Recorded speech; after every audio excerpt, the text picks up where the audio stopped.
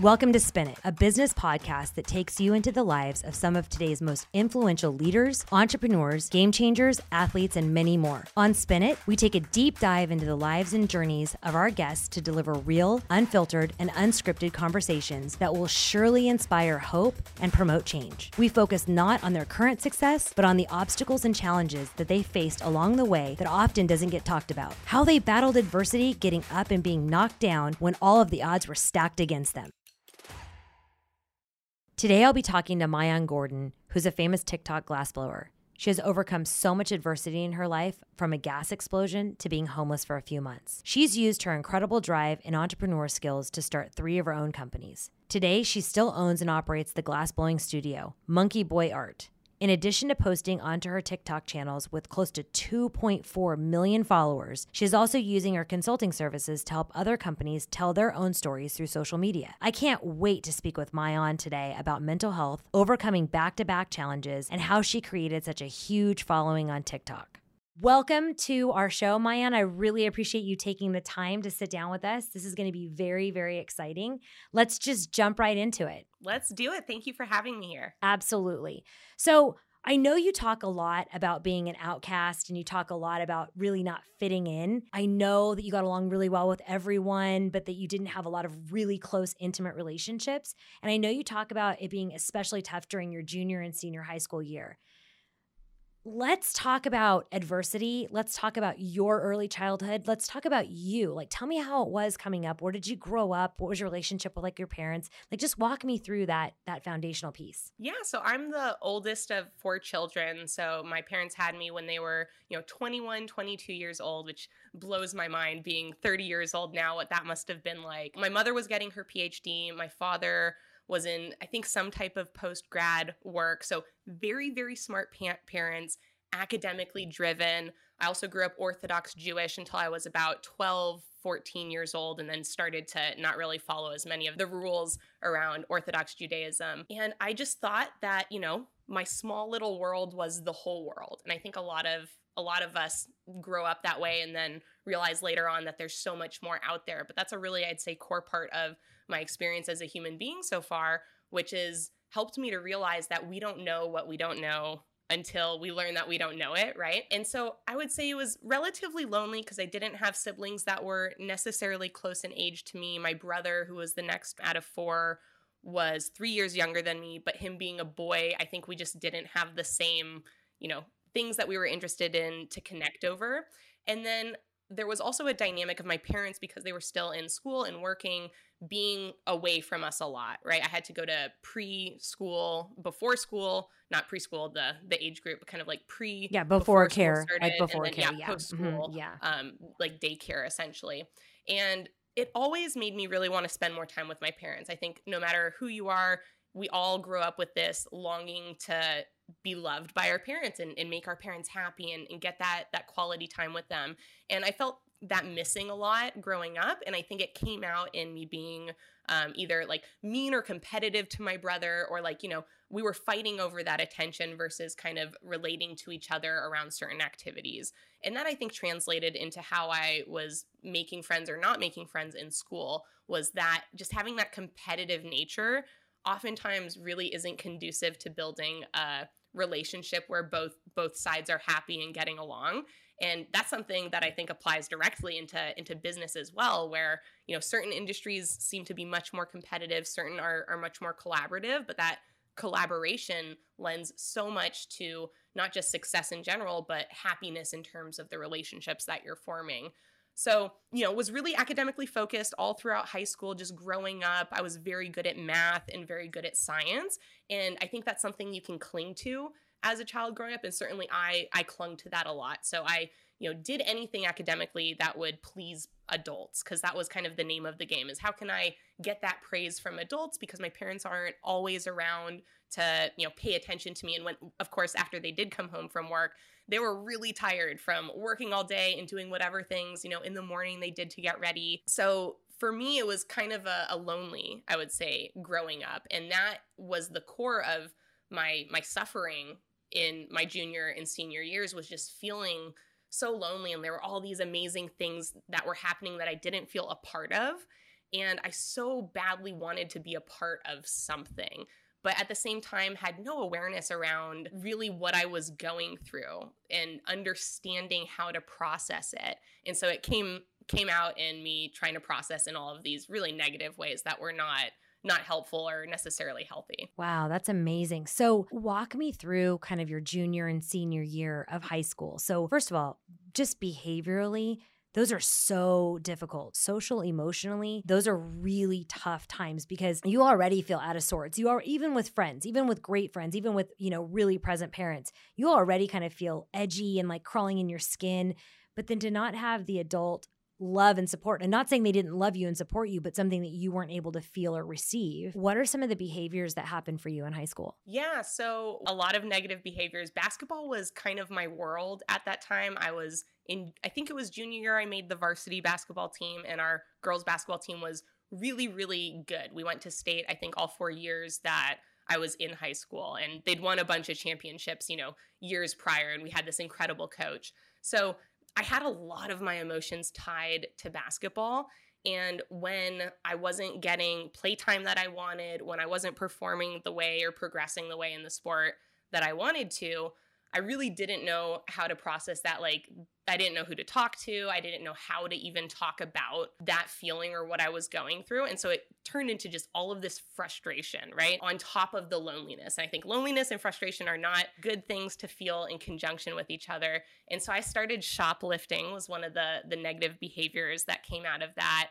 And when I think back to like, why did I do that? It's really hard for me to answer that. One, because I'm not in the same emotional state. Like, I can remember kind of what it felt like, but I don't think I'll ever really be able to experience that again because so much was different. And like you said, even some of it was hormonal, or like what you go through as you're going through puberty and like growing up, right? There's all of these chemical factors even within your own body that are going to influence how you feel. But I remember being very bored. I think that's where the center of my unhappiness was. So there was this like deep layer of loneliness. And on top of that, I was just really disinterested in almost everything besides basketball. And I think, any sport has a natural ability to grab our full attention, right? You have to be paying this like very high level, deep level of attention when you play a sport that doesn't really engage in a lot of other activities. And certainly I wasn't engaging that way in class because it was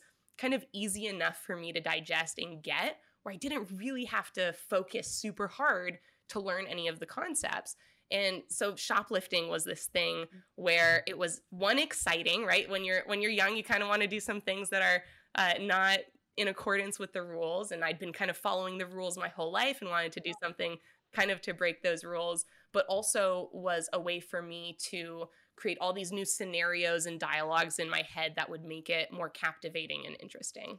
That's amazing. I'm just looking at my notes, and I'm looking at, you went to Lakeside. Tell us about Lakeside. I knew that you went to a prestigious school, and I knew there was amazing alum there, and I knew it was a very rigorous schedule, but I didn't know you went to Lakeside. So tell me about that, and who are some of the people that have gone there? Yeah, so Lakeside is, I would say, a very privileged school. Like, if you talk about the word privilege, ta-da, like that is classic, I would say, privilege. And it's a private school in Seattle, Washington. It's where Bill Gates and Paul Allen and many, many other highly, highly accomplished alumni who have either broken barriers or invented things or built these ginormous companies have gone to.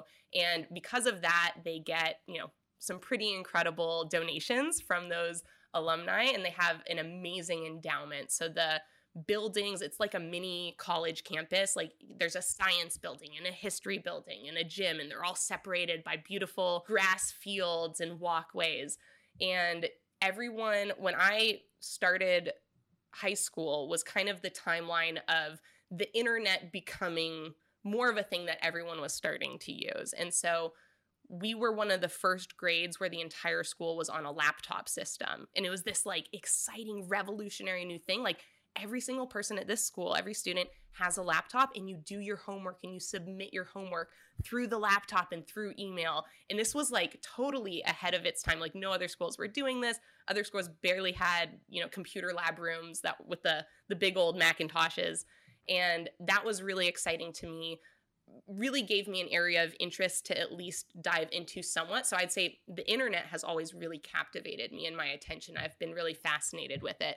But at the same time, early on, it was deemed as this dangerous place that young girls should not be. And my mother and I think lots of other adults had really, really big stranger danger and, worries about children being abducted or lured from like sexual predators online. All of this really created this sense of an environment where we were being very, very encouraged and supported, but from the bottom. But then from the top, there was all this pressure to get certain grades, to perform in a certain way, to be doing extracurricular activities. There was even pressure around being a part of social events or social things, which if you're already having a hard time with social stuff, just makes it that much more uncomfortable and difficult. Like, I don't think anyone needs social pressure. We have internal social pressure from our own brain that says, hey, you need to be a part of the tribe to survive, right? That kind of primordial evolutionary mechanism in our brain already puts pressure on us that isn't necessarily helpful to us, to our performance. And so to have that extra layer and then all of these other pressure elements, I think put me in a position that was even more emotional, right? Like if you take emotions and you put them in a pressure cooker, they're not going to be better. They're going to be more volatile. And so I think that's generally what happened is I had all of these little, let's call them issues or difficulties processing certain emotions and then put them all in a pressure cooker. And even though that pressure cooker was good in certain capacities, it also had these other consequences that for me resulted in addition to shoplifting, I ended up cutting for a short period. And it really was something where I just didn't know how to deal with how I was feeling. And I'd heard of people doing that. And I said, let me try that out and see what that's all about. And it was something where it really helped me focus all of the emotion into a particular point. Because I think if I had to describe how did I feel, to people in these moments, we have these words like overwhelmed, lonely, pressured, stressed, that I think all can feel many different ways. And the way that it felt to me all combined at that time was I didn't know where the emotion even was, right? Like we feel these emotions in our body in certain places, like heartache, right? Like we call it that because it hurts right in here. Or sometimes we feel it in our stomach, butterflies. And this was something that was so overwhelming that I couldn't pinpoint where it was coming from physically. And so the cutting gave me a place to go, that's where the pain is. And it was something I did for a very short time. And then we actually had our school counselor was taking Spanish class in the class that I was taking as well. She was auditing the class and she noticed that I had some cuts and so pulled me in and got the parents involved. And that was really difficult because then it just felt like I had let everyone down and I'd failed everyone and I was a disappointment even more than I might have felt I already was a disappointment in certain capacities. And so it was something really made the whole junior and senior year for me not very much fun to get through, but was so valuable to now as an adult. And I went through something called dialectical behavioral therapy, which is DBT therapy. And to me, as someone who loves science, I was like, this is fascinating. It was the first time ever I learned how our body connected to our brain. And that concept has served me the rest of my life. Because once you learn certain things, you can't unlearn them. And they apply universally in every scenario. And the truth is that our body is so connected to our brain and our emotions. You said 3 things, and I want to touch on each one of them. So And we're going to come back to your leadership qualities. We're going to come back to how you lead your companies and what's happened for you, okay? But you are so right, okay? So we talk about connection and we talk about empathy and we talk about self-awareness. We talk about where you feel the pain, but you are so correct when you say sometimes you can't pinpoint it. Like you just know you're off. You know that it's wrong. You know that it's not tracking in the right direction, but you can't put your finger on it. And that for me is so interesting because a lot of times people that are not hugely aware or have really developed EQ, if you will, okay? They think of it as theatrical or checked out or unemotional or like you said, overwhelmed. And it's actually very interesting what you say because a lot of times clients will come to me and they'll go, I'm so overwhelmed. And I'm like, awesome. Talk to me about overwhelmed, what that means for you. because your experience of overwhelm and somebody else's experience of overwhelm is completely different. And so as coaches or consultants, we immediately jump into like, let's solution the overwhelm, but we don't even know what that means. What is that experience for that person? So my background is psychology, but also to not knowing until maybe, 10 years or 12 years ago, where I started really paying attention to this cutting effect. Okay. Like for me, Maayan, I was really like, why would somebody sit there and like pay such detailed attention to, what they were doing? And I mean, it hurts. They know it hurts. It doesn't look good. Like it was so overwhelming for me to actually think about. And when they sat down and explained that they have no idea where this bad, horrible, intense, deep, horrific feeling is coming from. And this helps it be like right here so they can focus and deal with it. That was crazy. Yeah. That was crazy for me. Can I add something to please. That? Absolutely. So I think you're bringing up another point, which is I think anytime, and there's lots of different people and specialists who talk about this, anytime we have part of our emotions in opposite places, we have that, right? Like cognitive dissonance. It's almost unbearable to us as human beings. And I think one of the things that happens when you get to a certain point of, let's just continue using the word overwhelm, is you naturally start to numb, as you were kind of talking about, your emotions, but you're still feeling at the same time very, very deeply these emotions. And you create this cognitive dissonance of, I feel such a deep sense of overwhelm, but also I feel nothing at all at the same time. It literally makes no sense. Like, how can you feel everything and nothing? Well, and then to add one more thing to that, to jump onto that further, when I'm meeting with clients or when I'm meeting with people, they're explaining maybe their child or their adolescent or maybe a team member that they're trying to get help from. And they're like, no, you don't understand. You have it all wrong. They're smiling, they're laughing, they're joking. They don't understand that these are just kind of almost going through the motion, if you will. These are what they're picking up from social cues if they're able to even not numb out that badly. But it's not anything that they're really feeling because they have no idea what they're feeling except for pain or hurt or disconnect. Or like you said, the dissonance is so massively huge. And quite frankly, and I'm going to go out and say this, a lot of therapists, unless you're specifically trained in this area, I almost feel don't do the best service that they possibly can. And that for me has been hard to watch. I just find it's really interesting for people. It's really important. Exactly, for listeners to know that there is a way out of this. There is a way out. And you being from a privileged background and you having extraordinary, amazing parents who are highly educated and you having a privileged life didn't necessarily take away any of the pain. And as you said, it maybe even made it worse because of the expectations that were put upon you and then the pressure cooker.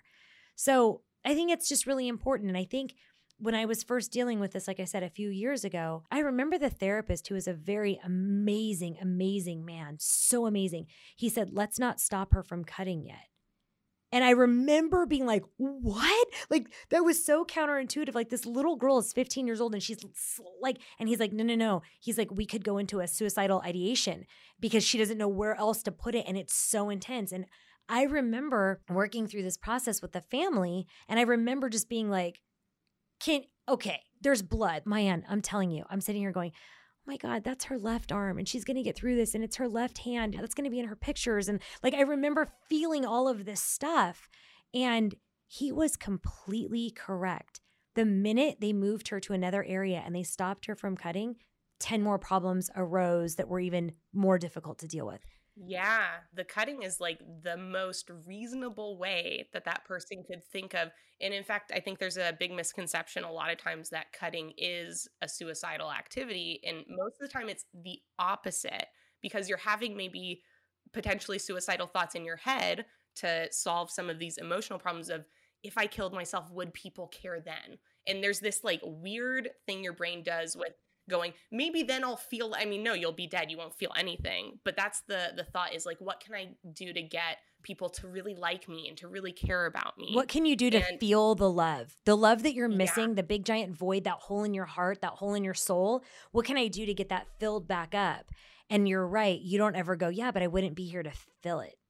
Like it doesn't come into your brain. Yeah, your brain operates when you're at that emotional level in a very non-logical way because your brain is either processing things through the amygdala, which I believe is the Is that the one that's the more emotional Yes. one? There's two different Yes. parts. Yeah. Yeah. Or it's processing through the prefrontal cortex, which I believe is the more logical side.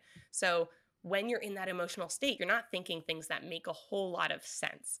So that experience, so first of all, thank you so much for sharing such a deeply, deeply personal story with me. I really can't tell you how much I appreciate that. And I definitely want to let our listeners know that we're going to put resources on the bottom of the show notes so people can understand, where to reach out. And actually, you know what, Maayan, let's cover that really quick. If somebody's going through this, what are some ways that you utilized? What are some things that either you looked up or some resources that were great for you? And let's just add those in. Yeah, I think, early on I was kind of forced into resources. I really wanted to kind of seclude and just, curl into a box and die in there. But the internet is a great place to just search for hotlines or helplines. There's some really great free resources where you can either call, or if you don't feel comfortable calling, there's text helplines. But I think just talking to someone and letting them know how you're feeling and getting someone who is caring about that, you can feel and sense that level of caring and support is a great place to start. You can also, I would say, if you're in school, if you're,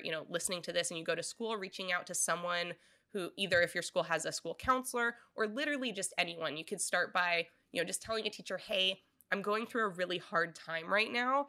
Is there someone at school I can talk to? You don't have to share any details, but just say, hey, does the school have someone who can help? I'm going through a hard time and I'm not sure who to talk to about that. I also think too, Maayan, that a lot of times people don't know how to articulate what they're feeling, so they don't ask for help. So they don't know how to say, hey, I need help with. And that's one of the things that we've been working with a lot for our company in reaching out and just some of the different organizations that we work with, okay? And some of it is just really just raising your hand and going, hey, I'm not okay. And I may not be able to exactly pinpoint it, or I may not be able to have a full conversation, or I can't maybe articulate right now, but I'm not okay. So really getting to a psychologically safe place and having emotional bravery over asking for help. There are so many people that want to help. Nobody else wants to see another, ridiculous suicide of this young, beautiful life that felt so overwhelmed but wasn't really sure how to even reach out and just say, can you see me? Can you hear me? I don't really know what I'm going through right now and I really need some help. It doesn't matter what you say, just raise your hand and ask for help. And on the other side, I think there's a way that people who are listening who aren't going through something can help as well. And that's if you see someone and they look like they're having a bad day, ask them if they're okay, and then ask them again 2 or 3 more times if their answer doesn't match how you're sensing they feel. Like, we're all gifted with this beautiful ability to sense other human beings' emotions. And especially if you know someone really well and you sense them being off, ask them and then tell them. Creating safety is 100% the name of the game. So if you really want to help someone and you sense something's off, say, are you okay? Because I want you to know that there's nothing you could tell me that would make me stop being your friend. Whatever it is, I don't care what you say. I want you to know that I'm here for you. And if you don't want to talk right now, that's okay. But I felt it was really important to let you know that, because I'm feeling something different about you. And I think that that's so incredibly important, because people are like, hey, how did I know? How did I know? Well, one of the things that we talk about a lot, Maayan, is slowing down, taking the phone out of your hand and actually looking at somebody. You can tell. I have a global team. If I am on the phone and I'm looking at somebody, I can tell. Now, I may not have a couple things. First of all, it may not need to be addressed right there in front of a lot of different people, okay? Number 2, I may not have the exact moment to call them and look at them, engage with them, but I can send a text and go, hey, do you have 5 minutes? Can I talk to you at this time? Letting them know that you see them and that something's not okay. Just like you said, there's nothing that they could tell you that's going to create any sort of wedge or make you think or feel any differently. And so I'm here and we are going to have this conversation again, okay? Really being intentional with your words and with your emotions and with your engagement. Yeah, absolutely. Because I think when you're in that emotional space, there is a lot of fear. Yes. And it gets attached to almost every area of your life and every experience that you're going through, because when you start with an unknown, everything else becomes an unknown as well. Right. So I want to get into you as a leader, but how did you get through this? Like what finally clicked for you to where you're like, okay, enough, no more. I'm not doing this anymore. I'm not going to participate in this ridiculousness. I'm going to be my biggest advocate. What happened? Yeah, man, I don't think it was this great story of this thing happened and boom, I completely changed. It's been, I would say, a 8 to 10 year process of me peeling back layers of the shell or the wall or the mask, whatever I'd built to protect myself as a child growing up. I then had to start removing from who I was, right? Because as we're growing up, and a lot of us do this into adulthood as well, but especially as we're growing up as children, our brain does these things that express themselves in actions or behaviors. And the complete design of that action or behavior is to protect you against something that you were feeling. Because it's a habit and a behavior, we'll carry it through literally our entire life until we address it and examine it and say, why is it that I do things this way or react this way, right? And then tie it back to, oh man, it's because of this one experience or this pattern of experiences that I had as a child. So for me, that first peeling back and that first thing that allowed me to even think about examining what I'd gone through as a child was being in a gas explosion in my rental home.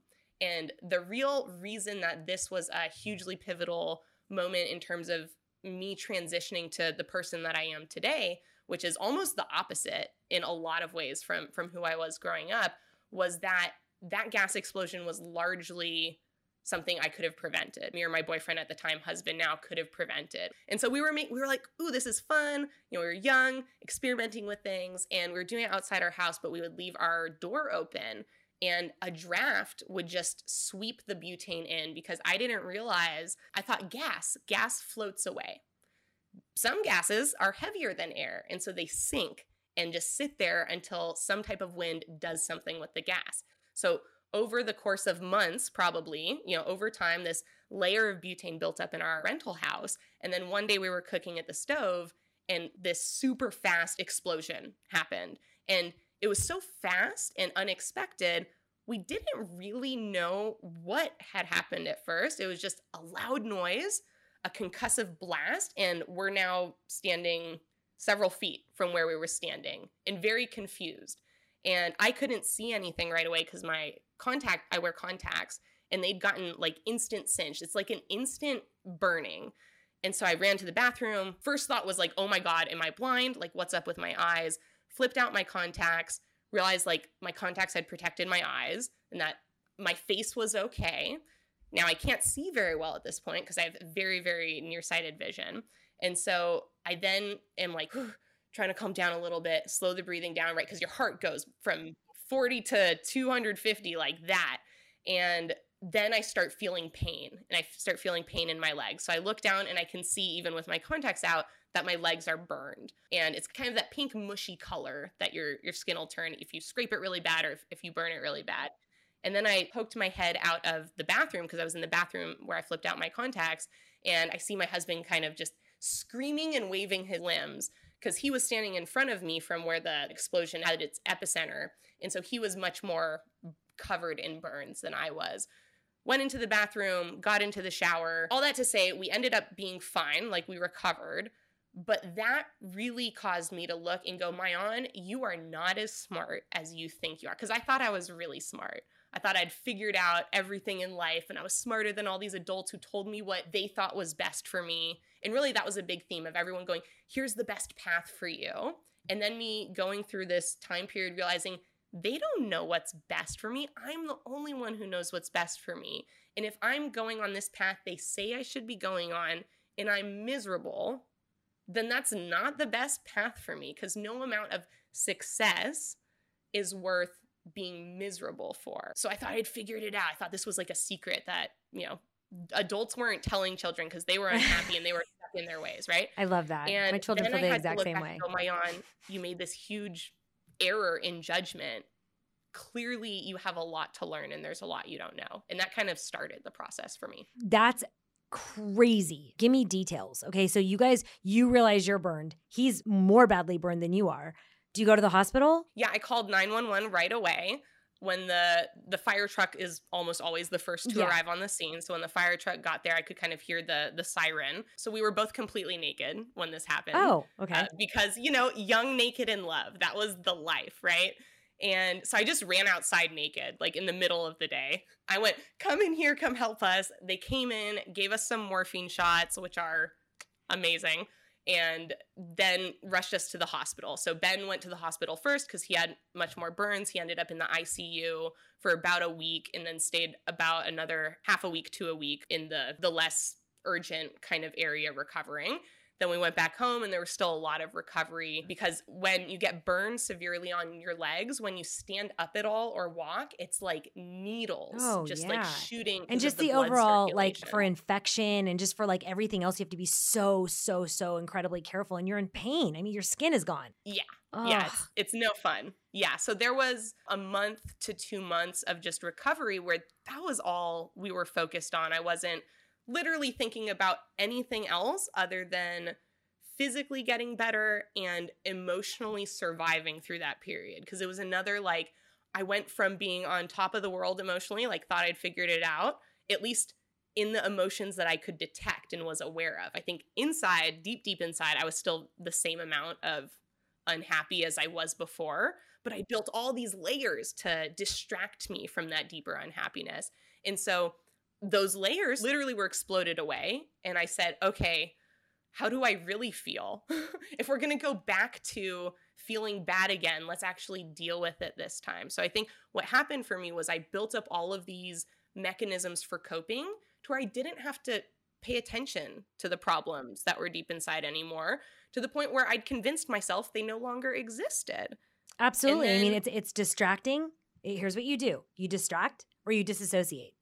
So in all of our leadership and all of our consulting for leadership, and you maybe get detached feelings or you get detached emotions or you're apathetic or you're not connected or you don't create community or whatever those things are, it's always a deeper wound of distracting or disassociating to not have to deal with something real and usually very deep. Usually it's very deep. It's not something you can just quickly recall. Yes. Yeah, absolutely. But the explosion emotionally brought me back to that place. Yeah. And so I don't know what caused me to make a different decision around how I was going to address it and deal with it.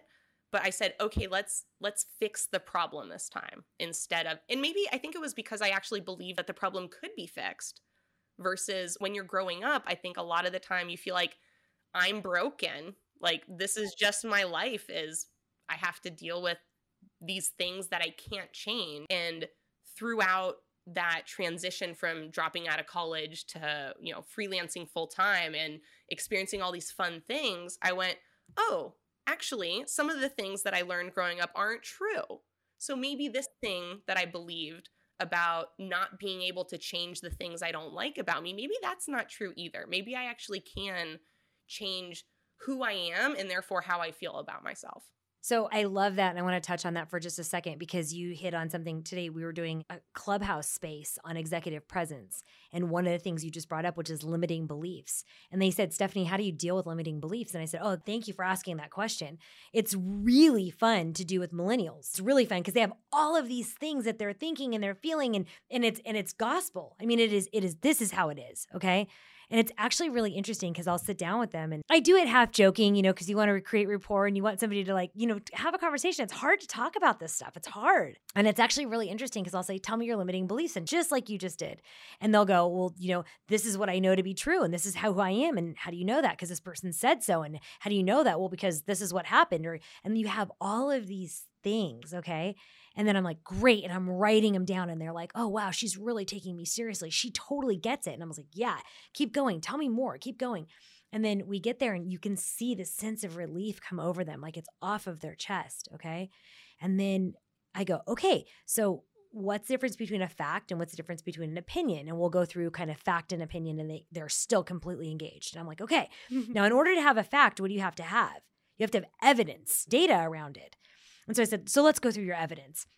And I'll start going through their evidence and I'm like, okay, so this person, like, why was this person's word? And they're like, well, they were the head of school or they were the administrator or they were the, and so then I'd be like, oh, okay, so a person of authority and they're like, yeah, I go, okay, let's go through the evidence. And I would literally one by one, essentially throw their entire limiting beliefs that it was just something that it was a story that they had told themselves, or worse, somebody else had told them that they had adopted.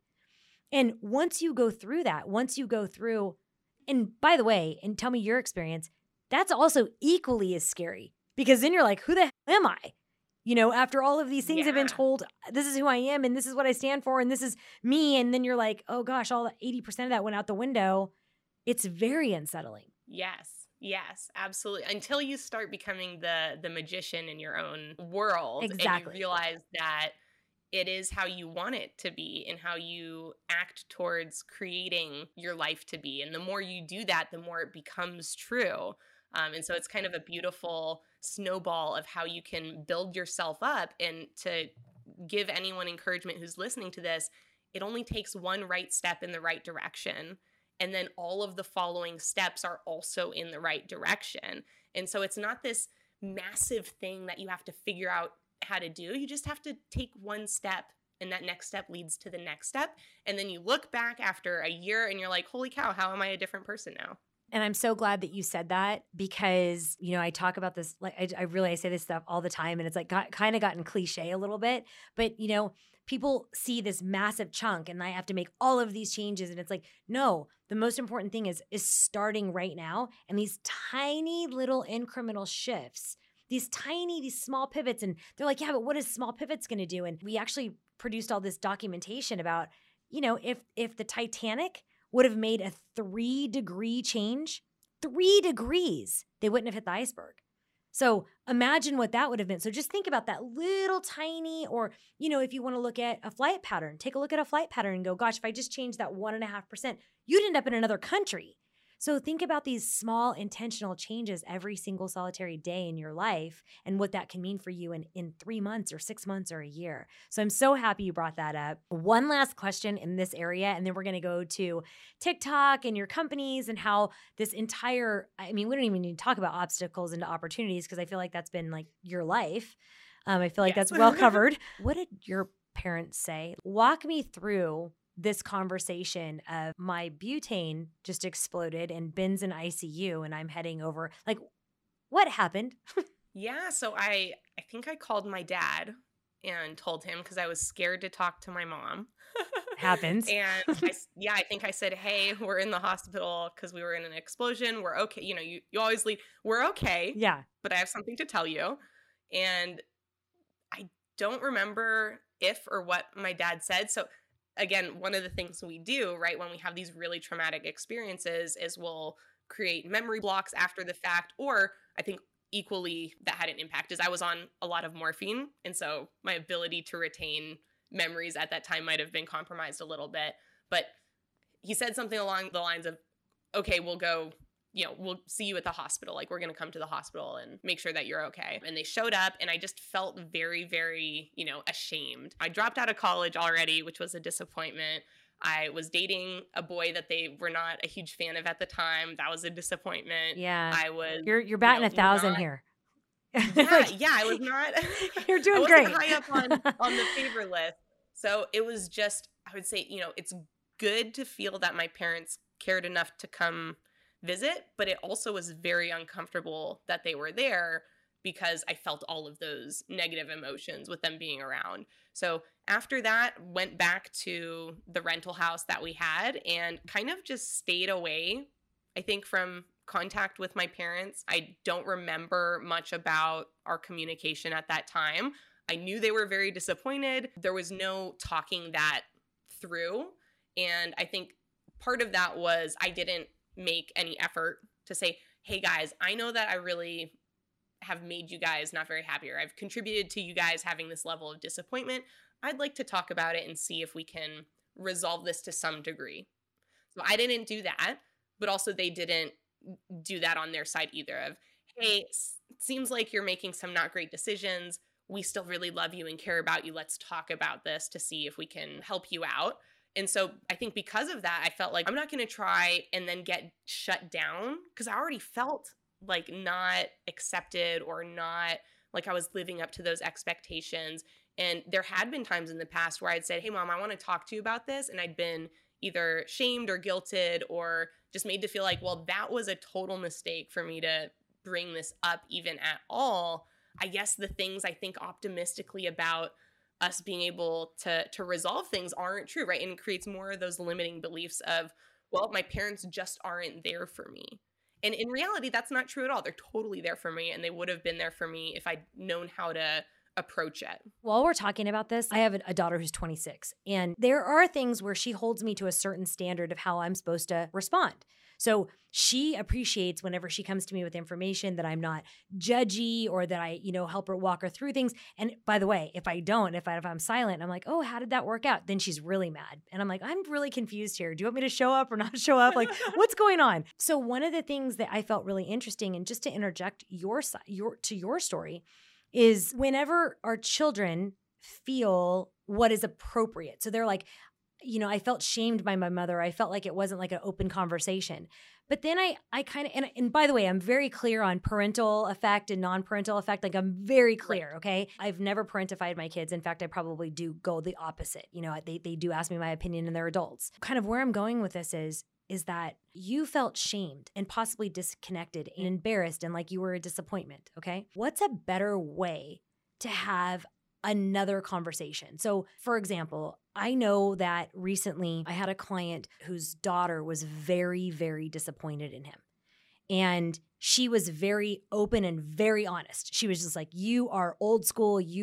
She was upset. And this was on appropriate use of, and I'm probably going to mess this up, so feel free to jump in and correct me, okay? But appropriate use of like pronouns. Like you didn't ask her pronouns, and he has zero affiliation. He doesn't care what gender or what fluid. He doesn't even know about it, so it doesn't matter to him. So he had no opinion.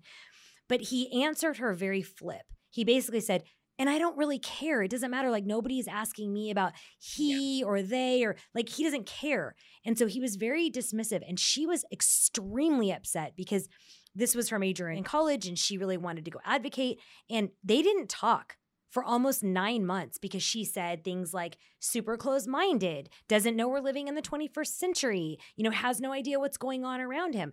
That was her experience. She was very vocal, and she was extremely adamant about what a disappointment and an embarrassment her father was, who, by the way, was footing the entire bill for college, was taking care of like all of, right. You know what I'm saying? So talk to me about that. We always hear about parents possibly shaming their kids, but what about parents saying, my parents just don't kind of, hit the mark? Yeah, this is something I think a lot about because I don't have kids yet, but I want to have a similar size family, I think, to the one I grew up in. 3 to 6 kids sounds great to me. We'll know once I have the first one how I really feel. Don't let the first one fool you. The first one is the one that gets you to have all the other ones. Yeah, absolutely. Things that I remember about growing up and about being in a family is, one, those hormones are like, we have no idea how to control. Like literally, I can remember back to when I was 15, 16 years old, and there would be these times and I just would get really angry. I couldn't tell you why. Like definitely part of it was I was probably hungry, but sometimes we just get these like overwhelming emotions, especially in the anger or frustration department. And we've never been taught what to do about that. And so it comes out in our voice and in what we're saying. And we think we're right because we've learned throughout our life that our emotions validate our experience and our decisions, right? And it's, if I feel this angry, you must have done something to upset me. Like, because we're not taught, hey, by the way, when you're growing up, sometimes you're going to feel things that aren't attached to something that just happened to you externally. It's completely internal. And we're taught everything that happens inside is connected to something outside.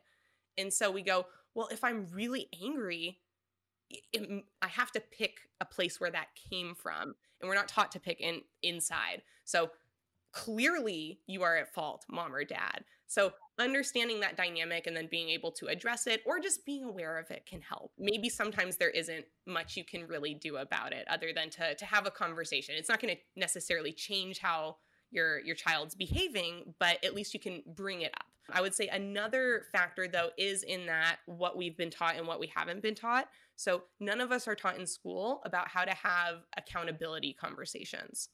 And none of us are taught before we're parents how to have accountability conversations unless we went through some type of specific training or had some type of specific experience that brought our awareness to what is the successful way to approach talking about accountability, which is really what you're talking about. Is the dad accountable for making the daughter or contributing to the daughter feeling this particular way? And if so, how is that addressed, right? And so one of the things that I've been studying over the past, 5-6 years is what is the structure to having those types of conversations that are difficult to have because they're emotional inherently, where there's proven success in studies. And a great book for people who are interested in this is Crucial Accountability. And the information in this book, they did like 20, 30-year research studies to find out this information. So we have access to incredible amounts of knowledge, wisdom, and information if we can pick the right books or pick the right things to consume. And I would say that's the first step. So for me, it's kind of a process of identifying where do I not know stuff in, which is everywhere. No one knows everything about a particular field, but saying, here's an area where I don't know everything and I would like to know more. And then finding some resources where I can learn more about that thing and then apply that learning to see if it's really true for me, right? Because information always has bias to it. And because of that information bias, there is no truth or like when you brought up facts are not always facts, right? They might be facts even 99.9% of the time, but there's a 0.1%. And with the amount of people there are on the planet, you might be a part of that 0.1%. And it's really important to evaluate those things when addressing any type of conflict or issues. That's so invaluable for our listeners to hear, because I try hard not to be biased. I try hard not to put the mom hat on and be like, oh, it's all the kids. And I try hard not to be all the kids, because the parents do have a lot of valuable, expertise. And by the way, no shame to your parents whatsoever. I mean, it must have been devastating for two highly focused academically on their careers and working, to have their oldest daughter drop out of college. Like, there's a space for that. It's not saying yours is different or yours is less or anything else, but definitely, I mean, that would be for such highly focused people on academia, that would be hard. Yeah. And I think one thing that can address that issue in terms of how can parents and children relate to each other more is growing up, a lot of kids don't see their parents as people. Mm-hmm. They see them as parents, right? And there's this mythical perfection to being a parent. Yes. And I think, one of the things that might have helped me bridge that gap better with my mother is if she had gone, hey, let's say I yelled at her for something, Mom, you suck, right? Like whatever that is, where she went, I hear that you're feeling, right? Like acknowledging feelings, I think, is always a first step in any conversation that you want to create where the other person's open to actually talking with you. So, hey, Maayan, I hear that you're really upset right now, and I completely understand why you're upset, but I'd like to talk to you about my perspective. And sometimes, Maayan, I feel like you don't see that I'm a human being too, that has real emotions. I'm not a perfect person. And just like you feel certain ways sometimes, I feel certain ways sometimes too. And then if she shared a story, because it's one thing to say that, it's another thing to provide evidence for it, right? So if she went, sometimes I also struggle with feeling really angry. Like I can see you're feeling right now. Here's an example, blah, blah, blah, blah, blah, blah. And then out of that example, either having another example that shows here's a better way to do it, or saying, and here's the negative things that happened from that taught me this is a better way to approach it. And I'm not telling you how to behave or what to do, but I want you to think about if you were in my shoes and I was yelling at you right now, how would you feel about that? Right. I'll remind you of this when you have a 13-year-old screaming in your face. Okay, I'll be like, hey, call me. I'm going to play this all over for you again. But I think that's the natural way that parents do communicate. And one of the things I could reflect on really strongly is that sarcasm is a terrible, terrible tool for making people feel safe and comfortable. And it's a defense mechanism. And it's one of the reasons that in my content creation with my brand, even though naturally I am very I am just like my mother. Right. I want to make a sarcastic comment when you say something stupid or when, that is my go-to kind of like little poking prod where I would love to poke you a little bit sometimes. But I am very, very cautious not to post sarcasm in almost any of my content because I realize the effect, it kills the effectiveness of a post in the direction I am trying to be effective, which is getting people to connect and communicate. And the second you start adding sarcasm into the conversation, I feel like, great, so this is a joke to you. You just invalidated everything that I told you I felt because you're going to go this direction. I'm trying to have a real conversation. So I think that's another thing to be aware of are what are those elements that maybe sometimes we go to because maybe they are a natural part of our personality, or it's a way that we have kind of a defense mechanism that are really detrimental to the outcome that you're trying to achieve with that conversation. And, you know, putting in effort to either identify when it happens, because I think that's how it starts. It's very hard to just stop doing something or saying things that you're used to saying, but making the effort to say, oh, you know, I just said that, but I want to take that back. I realize I was just, in saying out loud, I realized I was just sarcastic. I think that I did that because I'm starting to feel uncomfortable in this conversation, but I do want to keep talking about this, and please continue. I didn't mean that. Can recreate that safety. So I think the sarcasm thing is so huge. And that's something I myself have worked on because it's just an innate part of my personality. I will tell you this. I will say this. And again, feel free to interview my kids. When I stop being sarcastic with them, because I'm sarcastic in kindness. Like I'm like, oh my gosh, I can't wait till you're old enough to have that decision for yourself. I will be here to support you. And they know I'm having some levity, okay? But they also know that I'm being really serious and I'm at my breaking point because I've tried every avenue of kindness. So I've tried a relatable story, or I've tried to say, hey, look, I understand that you almost just knocked the door off the hinges by slamming it, and that's a real emotion. Let's take some time and let's catch our breath and let's reconvene, okay? Like, so every time I've thrown out these lifelines and like, hey, you need a little bit of space, and I recognize that, it's so interesting that you say that because they start feeling uncomfortable. And until, like, I have a daughter who has major anxiety, okay? If I'm trying to do what you said, I'm truly, I mean, Maya, I'm trying so much. I'm like, okay, let's connect. Like, I'm like, it seems like things are really bad. Like I'm having this conversation, walk me through this. And I'm really engaged, like no phone. I'm not being sarcastic.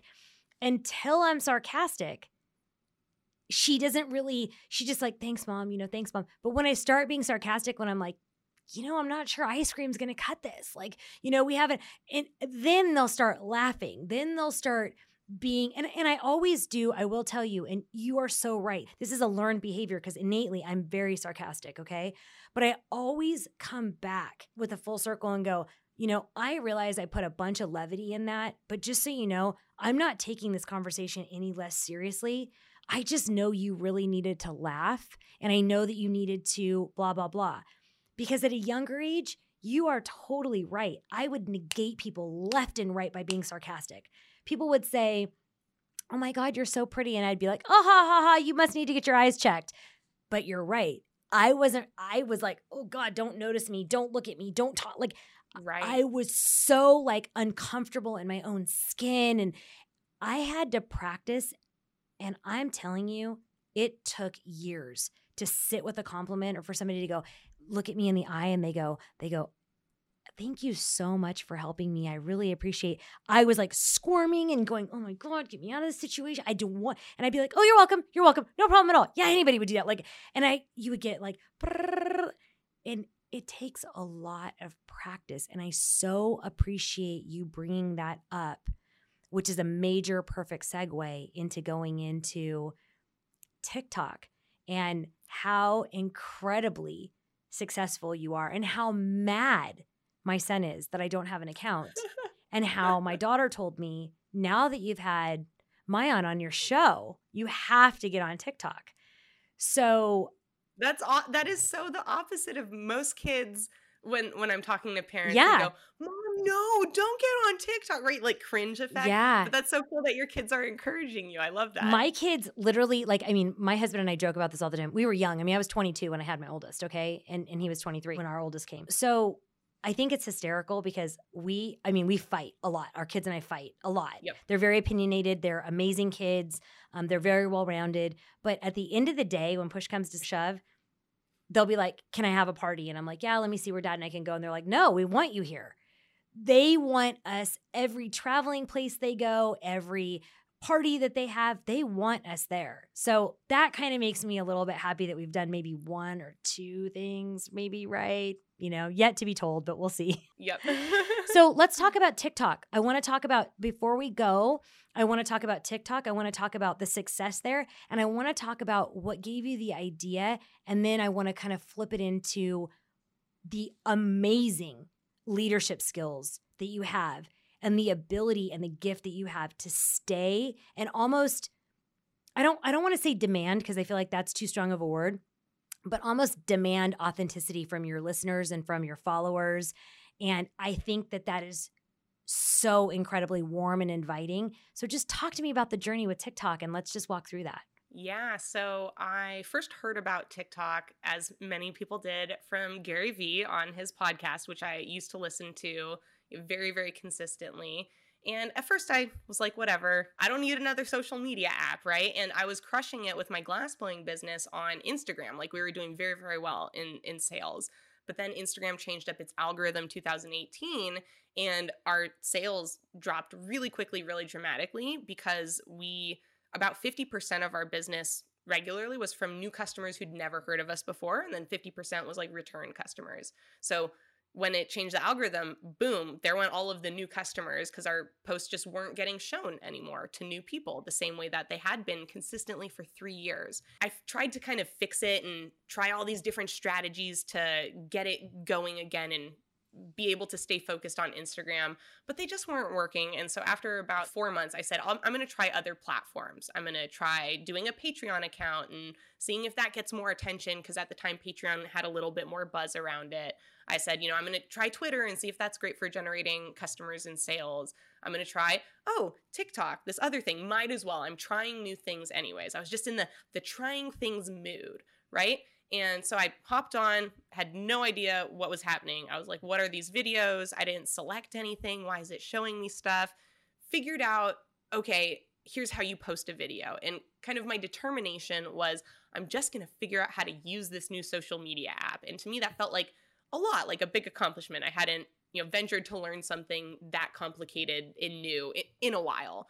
And I figured out how to post a video. So now I was like, okay, what am I going to post about? I said, okay, same stuff that I'm going to post on Instagram. Oh, soft glass blowing videos, because that's generally much more sculptural. Soft glass is where you stick it in the furnace and you pull it out and it's still molten and pliable. So I was just posting some videos, and 2 weeks into just opening an account, one video, my phone started blowing up, 99 plus notifications. I went, what is going on? And I opened it. And it's just like comment after comment after comment on this video that says, SK,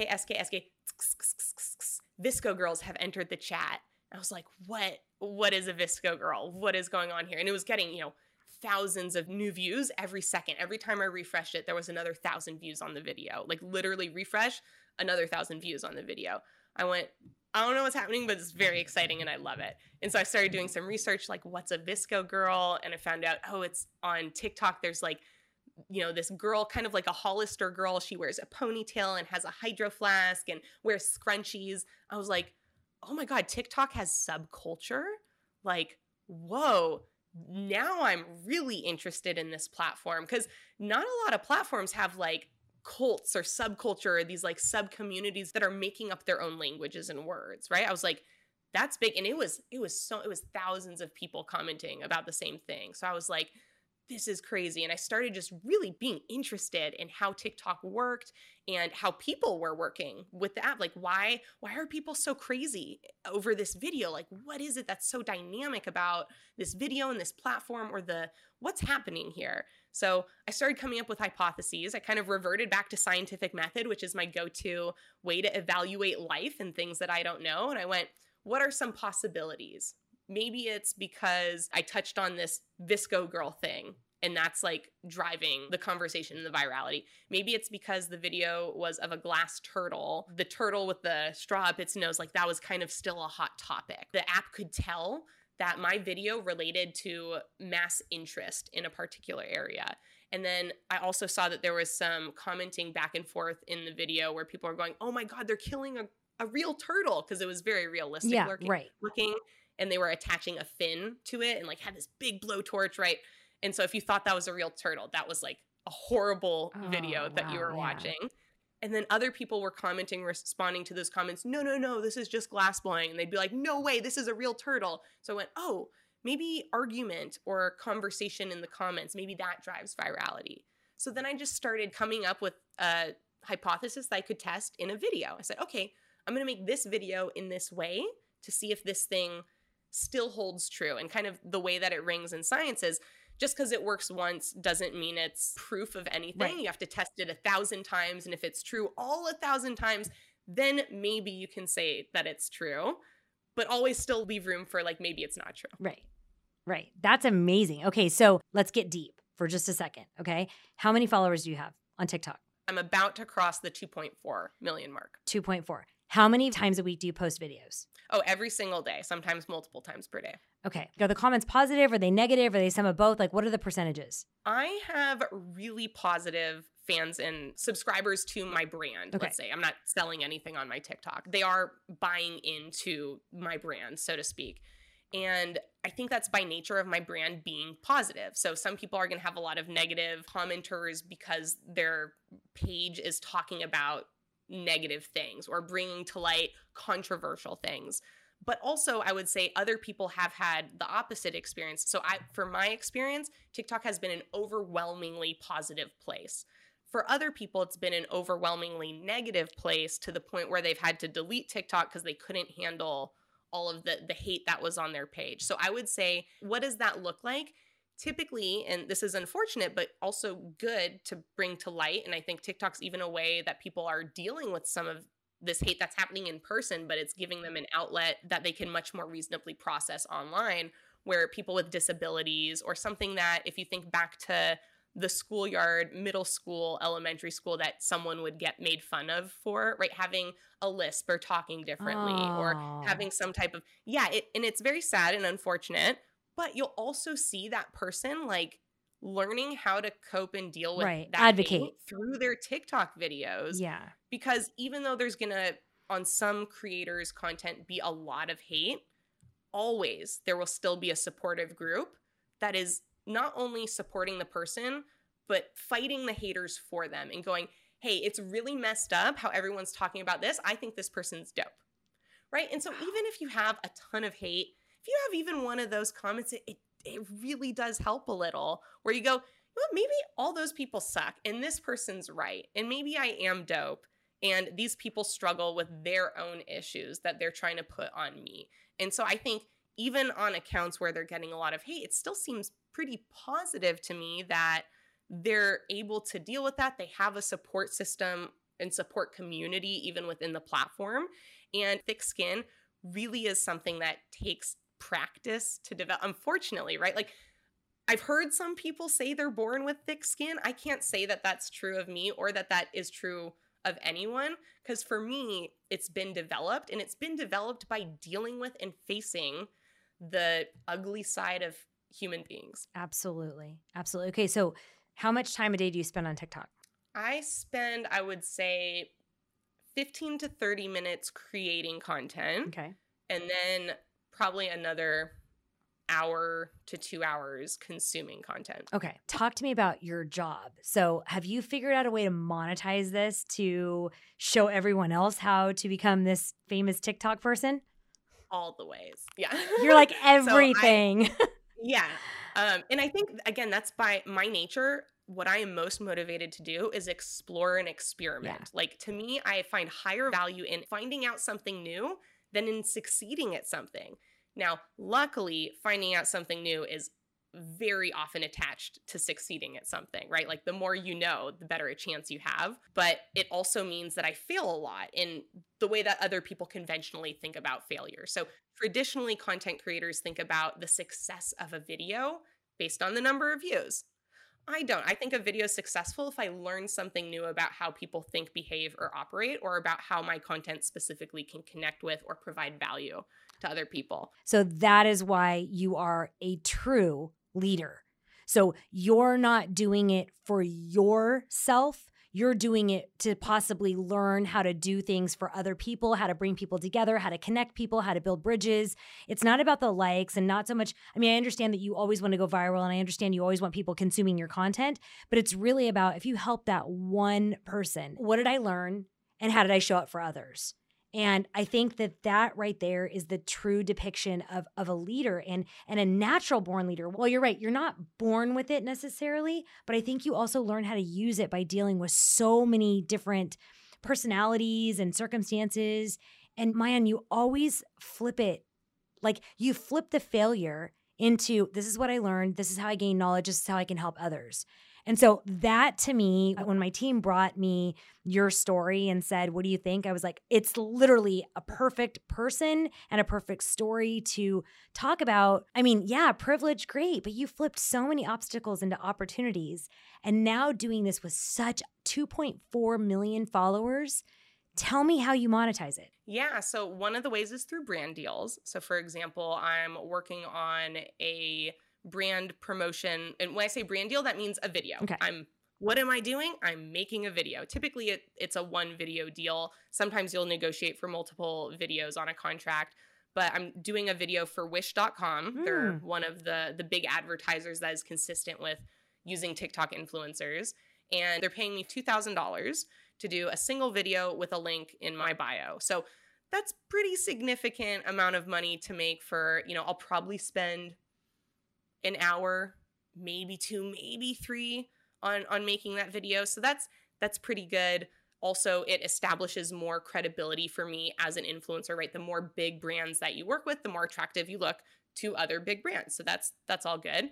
Another way is through consulting. And I love consulting because one, I get great feedback that lets me know I'm delivering the value that I'm looking to deliver. But I think I have some pretty unique perspectives or ways that I look at TikTok that I've seen are really helpful to people, not just on TikTok, but they're able to apply the concepts I'm teaching through TikTok as the vehicle of education, but are universal concepts that apply to everything that they're doing with their business or their life in general. So being able to deliver the true value that I have, which is how do you understand people? How do you learn to understand people better? How do you communicate with them? And how do you provide them value? Well, TikTok is like an excellent teaching tool for teaching all of those different concepts. So that's another way. I would say a third way is through leveraging it to create other opportunities. How that works is people apply one thing about a person to all the areas of their life. So if I hear that you are successful in one area, I naturally believe that you will be successful in another area because our skills transfer, right? If I am good at TikTok because I am creative at coming up with ideas, well, I can apply that creativity of coming up with ideas to many different areas and opportunities that allow me to monetize. So how that's translated is in equity ownership of multiple different startups, which is huge. I feel like I'm playing a different game than most creators where they're like, oh my God, I just got a deal for $5,000. And I'm like, that's great. I just got a piece of a company that might be worth, $250 million in a couple years. Yeah. So that's one way that's much more long-term, but could be much more substantial in terms of like financial upside. And then again, additional leverage. Once you prove that you can successfully grow and start one startup, they all start flocking to you and saying, hey, we want you to be a part of this startup because you've been successful at building up this company from zero, at having a successful exit. And so it's really about just stacking all of these areas of leverage. So TikTok is proof to people that I can build an audience. TikTok is proof and evidence to people that I can create content that tells a story or speaks a message well. And this, I think, is important for people to hear when it comes to content, is when brand deals are coming to look at my page, the videos that are the most viral are all glass blowing related. So they don't necessarily apply to a brand going, oh, she could do a video about our product like she did this video, right? There's like almost no connection there. But I would say half of my content is in other areas that I am passionate about and want to share, content around. So I do some cute videos of my dogs. People really love those. I do some videos like when I go out to small businesses. I love supporting small businesses. So I'll create like a little video of we just went to Kelly's Cannolis. This is a real place that I just went to the other day. Great name, right? Kelly's Cannolis. So great. And it's like this little pink shack on the side of this busy street, Aurora. And Kelly came over to Seattle and she decided to make the first New York style authentic cannoli stop, right? Like that's a great story, little mini episode where I can have some cannoli visuals to share on my TikTok. Those videos, I haven't built up the skill yet to have those ones go viral, right? Like millions of views. So a lot of times those ones will do, let's say, 10,000 to 50,000 views, which still very significant in numbers, but is not, if you looked at my page and just looked at the most viral ones, that's not 50 million views or 10 million views, right? Yet those are the videos that convince brands they want to work with me because they go, we liked your content quality. We liked your content messaging. They care more about that. Almost every business is going to care more about what the video actually is and how they perceive it than the numbers. So if you can create good content that people go, wow, that was a good video, it doesn't matter nearly as much how many views you have. Right. So first of all, I am so impressed with you. I am so impressed with your ability to think so strategically in so many different aspects of your life. So like you're such an interesting person, but then you have all of the EQ. So you have the empathy and the care and the connection, and you have the whole community thing, and you're constantly wanting to learn. Like you're not just like, yeah, Steph, I got it. I'm an influencer on TikTok. You're like, what's next? What's next? What's next? I constantly want more. And you're so humble and so caring and so smart. I've learned an incredible amount in just the short time that we've spent together. And I'm sad that our time has come to an end. I'd love to have you back. Answer one more thing for me. What are you looking for? So like as people come and see us and hear our podcast, what brands or what people are you looking to help to push your business further? What are you actually, like what would excite you? What's like the best brand that could call you and go, hey, Maayan, let's do a deal? Yeah, it's brands that have a mission. And I've really, as I've started connecting with brands that stand for something, I've been getting more and more excited about doing branded content because coming from a creative or a creator perspective, like you don't really get excited about promoting a product. It doesn't tap into your creativity as much. It's not really speaking to something that you feel probably as, like I'm not super, super passionate about headphones, right? Like I couldn't care that much, but I am really, really passionate about, let's say, making things more accessible to people who are hearing impaired. So if a headphone company had that as part of their business model or their messaging or mission, and then I could go, wow, I can create a video for a brand to add credibility to myself that I'm going to make money from, and I get to speak about something I want to speak about anyways, and I care about, ding, ding, ding, like that win-win-win situation, right? So any brand that has that type of mission, and I don't even know what all of those are. So when you say a specific brand, I would say I hadn't prepared. If I'd had time to prepare for that question, I would come up with one because I know that it's good to be specific. But really just any brand that feels like we are more than just a business. Right. We're here for more than just money. We actually want to accomplish greater good. We want to connect and we want to bridge. I just was one of the contributors in Standing O for, and I know you were as well. Yes. And so like, I felt like that mission when he called me and said, Stephanie, this is what we're doing.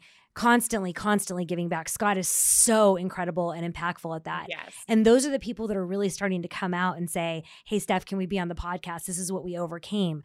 I'm connected to the person and their mission, not so much their name. So we've said no to a lot of very, very big names because it just didn't feel like it was, I don't care about the promotion. I care about really who it's going to help and who's going to really kind of latch onto it, if that makes sense. Yeah, absolutely. And I think in the long run, that is the strategy that wins a lot more of the time and in a lot greater fashion because it's a long game. It's a marathon, Absolutely. Right? And to maintain energy through, it's not just can you complete the marathon, it's can you be more energized at the end of the marathon than you were at the beginning of it? Absolutely. And that's one of the things that I've really realized, I'm sure you can relate to this too, is a lot of times it does come down to a game of how much energy you have. Because none of us can perform very well when we're super low energy. And so thinking about and reflecting what are the activities that actually give you more energy, even though you spent energy doing the activity, and which are the activities that just suck all of the energy out of you, can allow you to construct and rearrange your life in a way that fuels and supports you as you're going through it, till it becomes a point where I'm at, and I'm sure you are too, where you can't stop doing what you're doing. No. Like, it is the lifeblood of Exactly your experience of life that these things fuel you. And if you took away all of your fuel, well, you'd be feeling pretty bad. That's incredible. Maayan, I can't thank you enough for you spending your time here with us and for you going through. We had so much more to cover, but I just was so interested in all the psychology and the background and just what you overcame and what an incredible, impeccable leader you are. How do our listeners find you? Talk to me about your social handles and where can they find you if they want to learn more about you? Absolutely. So if you're looking to get in touch with me, the best way is either through LinkedIn, and you can just search my name, or I'm sure Stephanie will have the link available. Send me a message when you send that connection request. That way I know that you heard me on the podcast, and we can have a little bit of a deeper conversation right away. And another place to connect with me is through my website, which is www.maayangordonmedia.com. And again, I'm sure she'll have the link.